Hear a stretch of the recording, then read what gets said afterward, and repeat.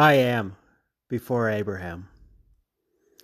Greetings and salutations. Welcome to Neville Mind Trick 103, recycling phrases with glee.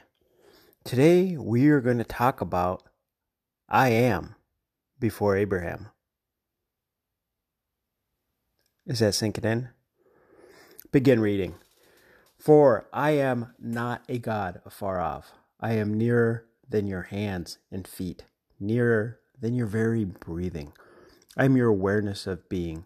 I am that which all that I shall ever be aware of being shall begin and end.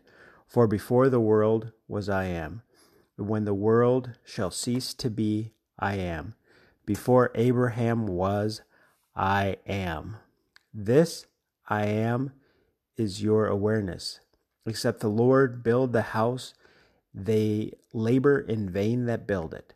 The Lord being your consciousness, except that which you seek is first established in your consciousness, you will labor in vain to find it. All things must begin and end in consciousness. Before Abraham was, I am. End reading. Now let's go jump into some fun scriptural readings.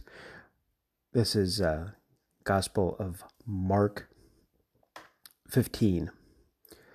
And let's go through 15 through 17. Begin.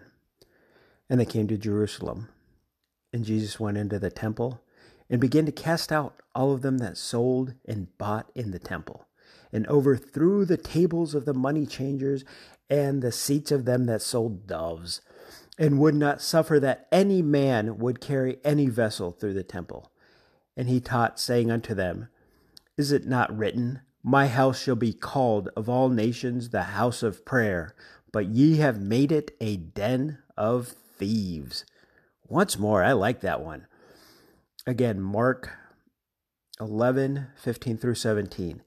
Begin reading. And they came to Jerusalem, and Jesus went into the temple, and began to cast out them that sold and bought in the temple, and overthrew the tables of the money changers, and the seats of them that sold doves, and would not suffer that any man should carry any vessel through the temple.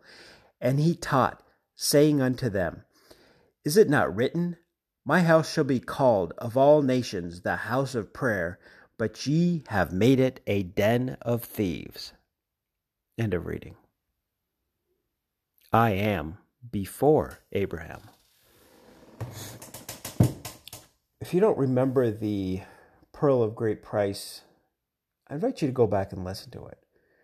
Basically, the moral of this story was that if a person wants to understand everything Neville's teaching, which is a very direct interpretation of the Bible, is to throw out all of the past and realize that the only game in town is your own wonderful human imagination, which, as stated in the reading, is closer than one's breathing. That's pretty intimate. That's pretty close.